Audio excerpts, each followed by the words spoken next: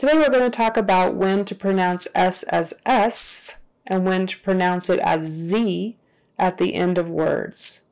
There are many words in English that end in S, but we pronounce it as Z. For instance, the little words like is, has, was, there's, contractions for there is, here's, and also plurals like one dog, two dogs. There's a Z on the end of that. One pig, two pigs. There's a Z on the end of that. The key is if the word ends in an unvoiced consonant like T for a plural noun, you're going to say cats with an S. Since T is unvoiced, the S is going to be unvoiced. One cat, two cats. If the word ends in a consonant that is voiced, like G, you're going to use the Z pronunciation. One dog, two dogs. One cat, two cats. One dog, two dogs. Because cat ends in an unvoiced sound, t, t, t, and dog ends in a voiced sound, g, g, g. You might be wondering, what are the voiced or unvoiced sounds in English? Well, I'm going to list them for you, but the easy way to tell is to just put your hand on your neck and feel whether it vibrates when you say it by itself.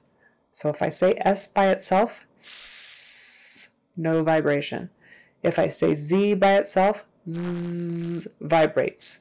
It's a little trickier when the sound is short, like K or G, but if you try it, k, k, k, k, K by itself does not vibrate. G by itself, g, g, g. You'll feel a little vibration there, even though it's very short. All right, so here are the unvoiced sounds and their voiced counterparts. Not every sound has a partner, but these do. All right, S, unvoiced. Z, voiced. T, unvoiced. D, voiced. P, unvoiced. B, voiced. K, unvoiced. G, voiced. And when I say G, it's the G sound, right? F, unvoiced. V, voiced. SH, unvoiced. ZH, voiced. CH, unvoiced. J, voiced. And then we have sounds that don't really have partners, so I'll just list them. L, voiced. M, voiced. N, voiced. Ing, voiced. W, voiced. H, unvoiced. R, voiced. And then there's the vocalic R, and vowels are always voiced, so is vocalic R. Y, voiced.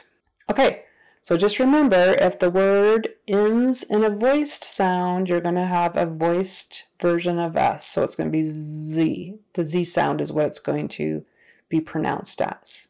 If the word ends in a unvoiced sound, then you're going to have the S, the unvoiced version of S, which is S. So just think, one cat, two cats, one dog, two dogs. So I hope this helps you and have a great day. Please subscribe.